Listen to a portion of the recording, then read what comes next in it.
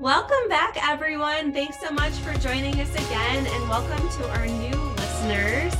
I am so excited to introduce you to someone I have been wanting to connect with for quite some time, Dr. Susan Masterson. She is a fellow Sjogren's patient, likely since childhood.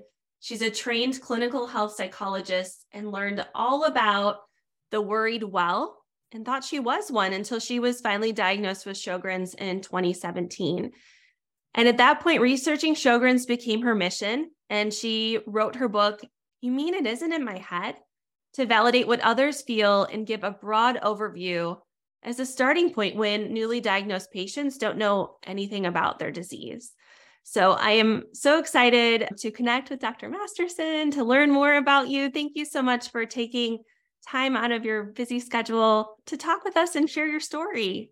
Yeah, thank you so much for having me. I've been looking forward to talking to you too for quite a while. So this is a perfect way to do it. We also found out we're geographically not too far from one another, just about 4 hours away. Yeah, what do you know? Maybe we can meet live sometime. I would love that. So maybe you can start by just sharing a little bit more about you and your story. How did you end up where you are now? I guess as a child, I think you mentioned a minute ago, I had symptoms probably most of my life where I'd feel like something's in my eye, and my eyes were dry when I would try to wear contacts, and I would have joint pain, and the fatigue has been this constant thing I've been living with for forever, pretty much. Anytime I would go to a doctor, I would first and foremost always talk about, I'm just so tired. If I mentioned my heart's doing something funny or I've got joint pain, doctors would always be like, oh, okay. Nothing that I know of explains it. They wouldn't say this out loud. They would think to themselves, okay, here's a kid. And to be honest, if they knew my family, my grandmother had a reputation of being a hypochondriac. So I think the ones that knew her and then knew me were like, okay, we've got another one here. And they would just say, look, you need to manage stress or get a better diet. Let's test your vitamin levels, your iron. Let's check your thyroid. They would do this, I think, please me, honestly. Sure enough, everything came back within normal limits. So frustrating. I was like trying one thing after another, trying to figure out what am I doing wrong to cause these symptoms? Something I'm doing clearly is the reason. I would try vitamin supplements, even though everything was in normal limits. I would try chromium. I would try ginseng, and ginkgo, and all those things that are supposed to make you think clearly and feel better, and just nothing ever made a difference. So then I'm guessing a lot of people say in the field of psychology, when they get into school, they decide to do research on something that's pertinent to them. Yeah. And my degree is in health psychology, which is all about how the mind and the body work together to either make you sick, keep you healthy, and there's that constant interplay between the two. And because I always knew something's not right. But it must be in my head. It's got to be in my head. So I went to graduate school. Sure enough, learned all about the worried well. They take up such a huge portion of doctor visits. They have like 8% of people, or I don't remember the percentage of their patients that have nothing really wrong with them, but they're worried about something being wrong. And I assumed I've got to be one of those. And I was embarrassed. I was just, I wouldn't talk about it. I would go to doctor's appointments and I would just stop telling anybody about anything, because what's the point? They just think I'm crazy. Anyway, so when I was in graduate school, I don't remember what made me start talking about it again. I did have a heart problem that was diagnosed by a PA that was brand new, fresh out of school, and was like, I'm going to be, Dr. House wasn't on TV yet, but they were going to be like Dr. House. And she, sure enough, did an EKG. I'd never had an EKG in my life, no matter how many times I mentioned I've got something weird going on with my heart. First time I had an EKG. You have Wolff-Parkinson-White syndrome, which is an electrical disorder. Yeah, that you don't really want to miss. No. I had to have that treated. That kind of emboldened me a little bit to be like, all right, that wasn't in my head. So I'm going to start bringing up this other stuff again. Sometime during the years when I was in graduate school, because this all happened when I was in graduate school, sometime during those years, complaining about fatigue and stuff, I started getting a few more tests beyond all the nutrient stuff and thyroid.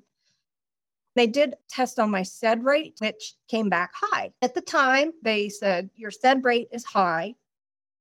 That means in the future, you're going to have an autoimmune disorder.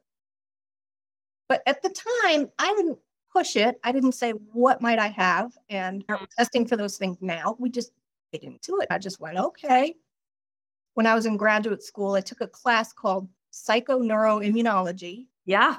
We learned about an autoimmune disease called Sjogren syndrome. I say syndrome because it's what it's called for so long. I remember hearing that there's chronic fatigue and some pain. And I thought, do I have that? You know how if you live with something for so long, like my eyes were a little bit dry for so long, my mouth was apparently a little bit dry for so long. Oh, and I had little pieces of teeth would break off for no reason when I was a kid. What the heck is that? Nope. I took good care of my teeth. I never got cavities, just chunks would fall out. And I just never really thought of myself as somebody who lives with dry eyes and dry mouth. And I knew I couldn't wear contacts, but I thought, okay, I guess everybody's got some level of dryness, but I didn't think much of it. So when I was learning in this class about Sjogren's, she said, the primary symptoms are dry eyes and dry mouth. And I went, where's that one? I don't have that because I don't have dry eyes and dry mouth. So that's not going to. That was your normal. Like that was my normal. Yeah. I said, well, that doesn't explain this fatigue, the pain, the brain fog, all these things that are just always with me. So I continued on my schooling and life, just remembering that I had a high SED rate. Little red flags, liver stuff would pop up, but no answers, just little things here and there. So then fast forward to 2017, my father had Alzheimer's and cancer. My mother was a wreck taking care of him, and I was around them a lot. Yeah. So my stress level was like through the roof. Oh. I went to a doctor and I said, look, this fatigue is out of control. I can't do anything. The pain is incredible. I'm exercising. I had been exercising. I was down to 114 pounds. So doctor can't say you are deconditioned and you need to lose weight. It was those excuses were not options for her. She said, it was stressful going on. And I started explaining to her what was happening. And she started going, okay, stress related, blah, blah, blah, in her mind. I said, but let me tell you about some past test results that I've had. Had high SED rate. I've had liver function elevations, things that are just not right. They told me I probably will get an autoimmune disease. Don't autoimmune diseases make you really tired? So she went, yeah, let's look at that. Boom. Positive SSB, positive ANA. Yeah. Oh, yeah, I guess my eyes and mouth have been pretty dry, come to think of it. Hindsight's 2020. Yeah. Anyway, I started getting treatment for the Sjogren's, and I'm not cured. I don't feel 100% by any means, but boy, my brain fog's gotten so much better since I've been treated for this. My pain has gotten better. I still find that if I do the lifestyle things like exercise vigorously, it's just going to knock me out. Too much. I remember the first 5K I ever did, I went home and slept for 2 days. What the heck? That's not supposed to happen. 5K? What is that? That's not a marathon. So I do know that the treatment has helped me in some ways. I feel a little more functional. but I do find that I need much more rest. I do know that I still have to take good care of myself because I know my diet has a huge impact on how I feel. Same. If I'm not moving, I get a lot of pain, which is happening lately because I've been sitting at the computer like this, not doing anything. This time, yes, it is my fault. Shame on me for not moving more. But I do know I have to have that balance. I can't go crazy exercising. But yeah, that's my story. Just years and years of shame and embarrassment that it is in my head. Lo and behold, nope, it wasn't. Can you explain a little bit more about what that term psychosomatic means? I think that gets thrown around a lot. Maybe not when a physician necessarily may not say it to the patient, but they may see it, right, on the after visit summary or in the note. Yeah, that term is actually quite big. There's an entire chapter in the Diagnostic and Statistical Manual, which is the Bible for mental health practitioners. There's an entire chapter called Somatic Symptoms and Related Disorders. It's an entire chapter.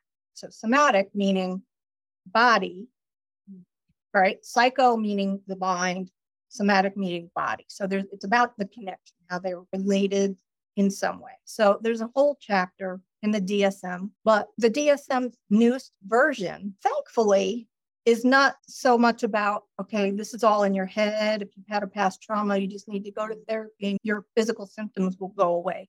That's not what it says at all. There's a lot more recognition in the mental health field that just because you can't diagnose something physically isn't enough to say it's a psychosomatic.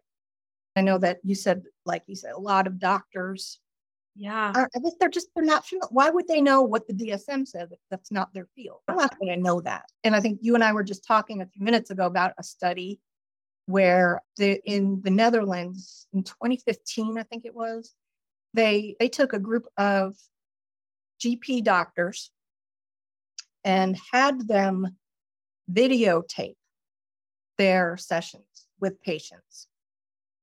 And after the session, they would say on a scale of 1 to 3, 1 being, I can't remember which end was which, but on one end it was, there's definitely a medical reason for their symptoms. The middle could be, there's some medical stuff I think that's there, but I'm not quite sure. It could be unexplained. The other end is it's medically unexplained. I know there's nothing wrong with this person. So they had to fill out a little thing at the end of each session right away. Then some time went by and they would sit down with an interviewer and watch the video. The ones that they said, yeah, that's medically unexplained. They focused on those sessions. They said, at what point in this interaction did you decide that it was medically unexplained symptoms? And it was an average of between 2 minutes and 4 minutes into the interaction, if they hadn't already decided before they walked in the door that it was a medically unexplained set of symptoms. When you have that and doctors aren't familiar with diagnostic criteria for the mental health stuff, of course you're going to feel like gaslighted. And then I don't like this. I actually don't even really the term gaslighted, and I'll tell you why.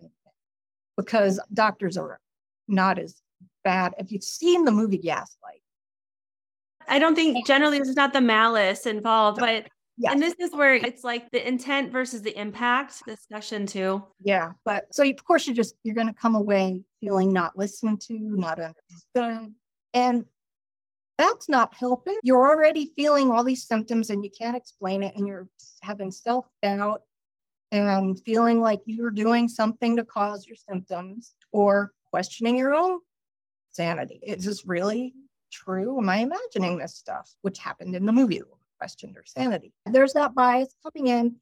And they also said, what contributed to your decision that it was medically unexplained? Some of the things they said were like the patient presented as all over the place. Their symptoms were just vague, like fatigue, pain, maybe some dizziness, maybe some tingling in the extremities. What does that sound like? Sjogren. Actually, these doctors had preconceived notions going in if these patients were scattered or maybe had symptoms that they weren't able to really explain very well, vague type symptoms. And unfortunately, this is what happens when we have brain fog or we have some of these autoimmune conditions like Sjogren. This is how it plays out. Exactly. But I find this is kind of what has fueled in part, a lot of my passion for spreading the word amongst my peers. Here I was, now granted, allergist immunologists, we are not the first line people treating Sjogren's, but we see patients with sinus issues, eye issues. I see patients with other immune system issues all the time. And all I knew and all I was taught to look for and think about with Sjogren's was SSA, SSB, and dryness. That was the extent of it. Had my labs not been totally off the wall, I wonder if I would have a diagnosis yet. I don't think I would have either. I don't think so. You just reminded me, I've had sinus problems going back to 2000. I've had lung issues going back to 1992 that they would listen to my lungs and go, your lungs are clear. No, fine. You're fine. I had allergy shots for a long time. I mean, the allergy tests, you're allergic to everything. Mm-hmm. No, I wasn't allergic to cows. Good thing I'm not allergic to cows since I'm around them so much, but I'm allergic to everything. Doesn't that tip you off that it's not everything? Something in me is going on. I got to where I would touch myself and I'd get a welt on my skin. Fancy word, dermatographism, writing on the skin. Yeah, here, take antihistamines. So I've been living on antihistamines, and I know they say don't do that if you have Sjogren's, but my sinuses will not let me not. Yeah, you gotta. I can't. And that's where it's so important to, I think, find someone who will help you come up with a personalized approach, because even within the Sjogren's community, there's a lot of variation in how each of us and each of our conditions presents. Yeah, the neuropathy, I got tested for it, and you don't have neuropathy, but nobody did a test for small fiber neuropathy. So yeah, just the complexity is maddening. Mm-hmm. And doctors don't know what they have in one package. It's a recipe for this whole worried well thing going on. What I start to wonder as well, up until maybe a year and a half ago, I had never referred anyone for a lip biopsy, ever.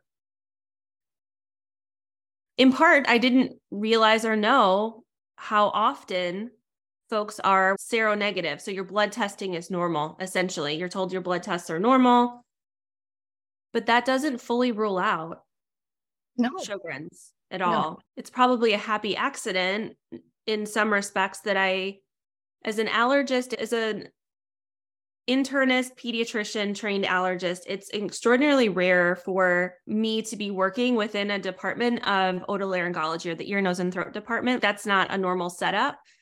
But the ear, nose, and throat surgeons who do the biopsies in the office are in the next hall. I'm in this environment where it has been easier to get that done than many institutions and places. But had there been more of a barrier to get that done or resistance, I probably still wouldn't necessarily be recommending or referring folks as often. You need people that are receptive.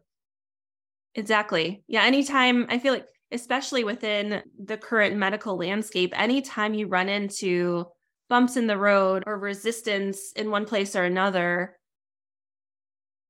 everyone's bandwidth is limited. That it's just that little bit of resistance sometimes is enough to just be like, heck with it.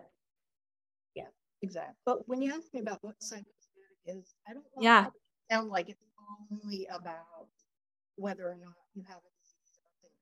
There's way more than that to it. There's also a section in there basically about psychological factors that contribute to medical conditions. Yes. So talk more about that. Even if you have an underlying medical condition causing your symptoms, the psychological, you can't discount that altogether. It's still tangled up in there. You can't just, I've got a medical problem, I can take a pill and everything's fine. If you're really stressed out, if you're depressed about what's going on, because there is clearly going to be a grief stage when you get diagnosed with something, and you've got to adjust your life so much that you have to give up things, or you have problems with people who don't get it in your life. So there's clearly going to be stuff that's feeding the flames of your symptoms. And stress management is just absolutely critical for incorporating that into your self-care. There's one study that I absolutely love to talk about. It was people who have psoriasis were getting a certain kind of therapy with light, a UV light therapy, top of their medicine. A group of researchers took a bunch of these patients who were already doing this treatment and divided them into two and said, okay, this half, while you're going through your light therapy, you're going to play this tape recording. It's an old study, tape. We still have tape back then, of a mindfulness meditation session. You're going to be doing this mindfulness focus activity, doing your light therapy. The other group just did their traditional light medicine, everything they usually do. Well, what they did was they measured their skin lesions across time. The group that did the meditation with the light therapy, them significantly faster to get to the halfway clearing point and then to the complete clearing point than the people who just did the traditional therapy. So you can't say that what's going on in your thoughts and your feelings has nothing to do with your symptoms. You can't say that. When you can calm that and let the dust settle, your body gets the chance to activate the healing process. Because the sympathetic arousal blocks that. I did want to say that because it's so important. Many people think that if it's a medical condition, then I don't need any mental health help. Not saying that everybody needs to go for therapy, but don't ignore that part. Oh my gosh. I have to say, if I could go back in time and tell teenage Kara or early 20s Kara, go learn how to do this, learn how to do some meditation or learn about some of the therapy/coaching type principles, or just the idea that our thoughts and feelings, we have some control over that, teasing out like what is the actual circumstance and like what is everything else that stories we make about that. Goodness. What a difference I think that would have made. And I had something happen this week that the old me, days out, I know still would have been in that fight or flight over this particular, set of circumstances. Old me would have totally been still stewing about it, worrying about it and everything. And me from the last couple of years with some of these skills of mindfulness and these other principles, holy moly. It's life-changing. You'll learn how to separate the thought from the event. Yeah. And just realizing that my brain has a negative bias. That's what kept us alive as humans for millennia. Yeah. And the stories I was telling myself when the proverbial poop was hitting the fan were stories. Like being able just to take that pause, and I ate my feelings a little bit, and that's okay. And even if there weren't stories, if it is really that bad. Yeah. Looking at, can I control this? Yeah. What can I control and what can't I? If you can't control it, why waste your energy? Exactly. Being caught up in it. Learning to step back and go, I can't do anything about that. Every time someone brings up, my mind goes to that scene in Frozen where Elsa is just let it go. That's what happens, I guess, when you have two little girls in the house. I've got to go. Yes. Yeah, Frozen on repeat. Okay. But yeah, that has become also a little repeated kind of mantra of sorts that comes up from time to time. Yeah. Letting it go doesn't mean you don't care, too. Absolutely. Yes. I don't know how many times I worked when I was doing clinical work. People would think that if I forgive and let go, or just learn how to not be emotionally in it, That must Mm-hmm. mean I don't care. And that's a bad thing. And it's, You're just stepping out of the pool. yeah, just stepping out. Exactly. I think about that so often of, okay, this idea of we know better, we do better, and trying to do my best to pass on some of these lessons to my kid and their friends, and so that hopefully they have a set of tools to help them through all the ups and downs that are just kind of part of life, but definitely part of chronic illness living. The only thing that's predictable is that it's going to be unpredictable. Absolutely. Yeah. I was talking with a friend. She has rheumatoid arthritis. And I think this episode probably will be after the one with Cheryl aired, but we were talking exactly that. I could get hit by a bus tomorrow, and who the heck knows? Yeah. You can't put your mind in the what ifs. Yeah. Could you share a little bit more about your book and who should be reading it? Tell us more about it. Okay. When I wrote it I had been doing a lot of research and wanted to know, what is this blood thing? What does my diet do to it? How does stress impact? How do all these things work together? How do you diagnose it? What is it? What is happening in my body? So if you're just diagnosed and you still have all those questions in your head, this is a small, compact book that pretty much, it's a good go-to when you got a question like, what is that again? Awesome. What do some of these words mean again? It's not an in-depth clinical type of look at it, which some of the books about Sjogren's are. And it's not just about stories. My story's in there, but it's not all about my story. It's just, what do you want to know? What do you need to know now to get you started?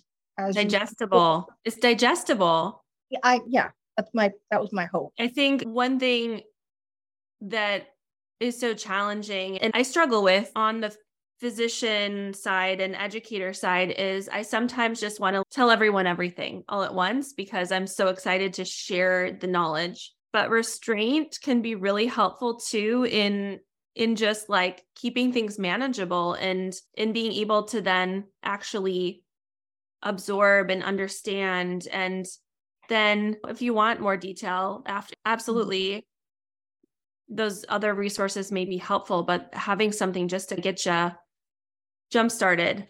Yeah. Is just so to important. kind of make it go, oh, okay, this is what it is. The overview. And I can do these things. And then you start. So. I think that's the other battle, right? When who's listening, no matter what your education background, whatever, you are an intelligent, amazing human being. You've probably heard a lot of the things that Dr. Susan and I will recommend when it comes to diet and exercise, because I think at least following each other's things, we tend to recommend similar things, especially as it comes to like diet and lifestyle recommendations. There are things you've heard before. It's not necessarily rocket science, but sometimes it is that support and being able to just start taking those first steps and getting into action mode that can be challenging. But getting into that routine, developing those habits really make a huge difference. Yeah. And just the starting is usually the hardest part. Yes, absolutely. I come back to, I know you did a recent post that was just this really great side-by-side look at what is the difference between anti-inflammatory eating and autoimmune protocol, because I think that gets confused so often. Oh, yeah. And admittedly, I went down the rabbit hole of AIP when felt like I was between a rock and a hard place, my symptoms and stuff going on. And I remember having a conversation with my husband. He's a practicing cardiologist. He's like, "Hun, there's no way this can be healthy long-term." Yeah. You are at increased risk with Sjogren's, folks with rheumatoid arthritis, lupus, these inflammatory diseases. You are at increased risk for heart disease. And all that. Eating all this meat and saturated fat, everything cooked in coconut oil, and all these things like that is not sustainable. No. And that was kind of a reality check. Yeah. I don't know if you're aware, actually, I wrote another book about that exactly. Oh, do tell. Yeah, it's Understanding Food and Inflammation, and it's for autoimmune patients. Amazing. based on research out of the University of South Carolina, where they came up with something called the Dietary Inflammatory Index. Yes, I'm familiar with this. Yeah, it's been used with asthma. Like to look at control in asthma. Right. Mm-hmm. I wrote a book to say, okay, here's what is shown clinically to reduce, in the lab, to reduce inflammation, your biomarkers, the cytokines, and all the inflammatory markers will show up as being affected by these types of foods, making it worse or better. And they put it on a scale from -1 to +1. I think that is honestly the best guide for figuring out how to manage your disease. That being said, clearly, like we know, biomarkers don't always tell the whole story. You still might feel pretty rotten, and the cytokines might be fine, and all that stuff might be fine. So some people do want to delve into the AIP diet. And so I have the back of the book saying, okay, this is what it is. This is what AIP is. And it's different. It's an elimination protocol. Yep. Whereas an anti-inflammatory diet this is what you should eat. And you should not eat sugar. That's one thing. That's a bad one. That has been, oh my gosh, that has been the hardest for me. I will say, I'm going to knock on this desk, which is probably particle board, but since the new year, I've been doing better, but that has been a harder egg to crack personally. Yeah, I notice a huge difference in how I feel when I'm cutting that sugar way down or out, but I will admit it. I am like a drug addict when it comes to chocolate. You cannot give me a few pieces of chocolate and then can't stop. Yeah. Sugar is a struggle for me. We can come at it from that maybe that frame of mind of self-compassion that as cave women, finding that honey hole or that ripe fruit or those things like that's what kept you alive, made you stronger in the tribe, but that was also very rare. Yeah. Now it's everyone. You mentioned self-compassion, and I think that is key with all of this. Number one, right there. People saying my body hates me. No, your body's misguided and it's trying very hard to protect you. Yep. So too hard sometimes. But still, it's misguided, right? Yep. Yeah. I jokingly call it the misbehaving immune system because I think of it as like a little child who's got their hand in the cookie jar and like smiling and look at me. Look what I can do to you. And you can't stop. Yeah, that's how I envision that. Yeah. But along with the self-compassion that, okay, no, my body is trying to do something good, really. It's trying to protect me. But also when you think about, I got to change my diet or I have to do these things, don't think about it in the deprivation aspect of it, but think of it as I am doing something that makes my body feel better when I focus on adding all these things that are good and squeeze out the stuff that's not good. Absolutely. So yeah, do it for yourself because you're worth it, not because you're punishing yourself. Yeah. And that has so much overlap in what we have been fed, pun intended, from diet culture a long time. Yeah. Cut things out, hate your body, all these messages, as opposed to what can we add? How can we love? How can we care for ourselves? There's so much science to support the self-compassion. Yes. Like physical, like better diabetes and hypertension. Yeah. It's not kumbaya. Right. The old research about self-esteem is going away. It's really more focused on we can really see measurable changes in people when we look at compassion. Oh, this has been wonderful. I feel like I could talk with you all day long. Yeah, I know. Any parting wisdom or things left unsaid? We're going to make sure that all of your Twitter, your Facebook, YouTube, LinkedIn, Pinterest, website, all that stuff is in the show notes so that people can find you and follow your posts. And we need to get the link for your books too, so that people can pick those up. Yeah, they're both on Amazon. Oh, great. Yeah, I had to self-published, so they're just there. Yeah. Thank you so much for inviting me. Thank you. I can't wait. We'll have to do this again. Thanks so much, everyone, for joining us this week, and look forward to talking with you next week. Hey, everyone. I am going to ask you once again to go into Apple Podcasts and submit a review of the podcast for me. But first, I'm going to share a review from Dr. Lex RX. Dr. Wada's unique perspective is amazing considering she's both an autoimmune patient and physician. Her experience, expertise, and insight make this podcast so valuable. Keep them coming. One other from Amanda Catherine. Wow, so informative. Thank you for bringing more attention to autoimmune diseases. Each podcast is so informative and well thought out. Very impressed with all that you do. Thank you so much, Dr. LexRx and Amanda Catherine. I really appreciate the feedback and the review. I want to incentivize you to leave a review too. So anyone who leaves a review between now and my birthday, which is April 6th, will be entered into a drawing to receive a box of all of my favorites. If you've already reviewed the podcast, just hop back over and leave another review. If you haven't left a review yet, now's your time. You have a few weeks to do so. I'm going to announce the winner through my newsletter email. If you aren't subscribed yet, head over to drkarawada.com, and in the upper right corner, you can hit the subscribe button. Thank you so much, because Apple Podcast reviews are one of the ways to increase how many people are able to access and see all of this education and information we're putting out into the world.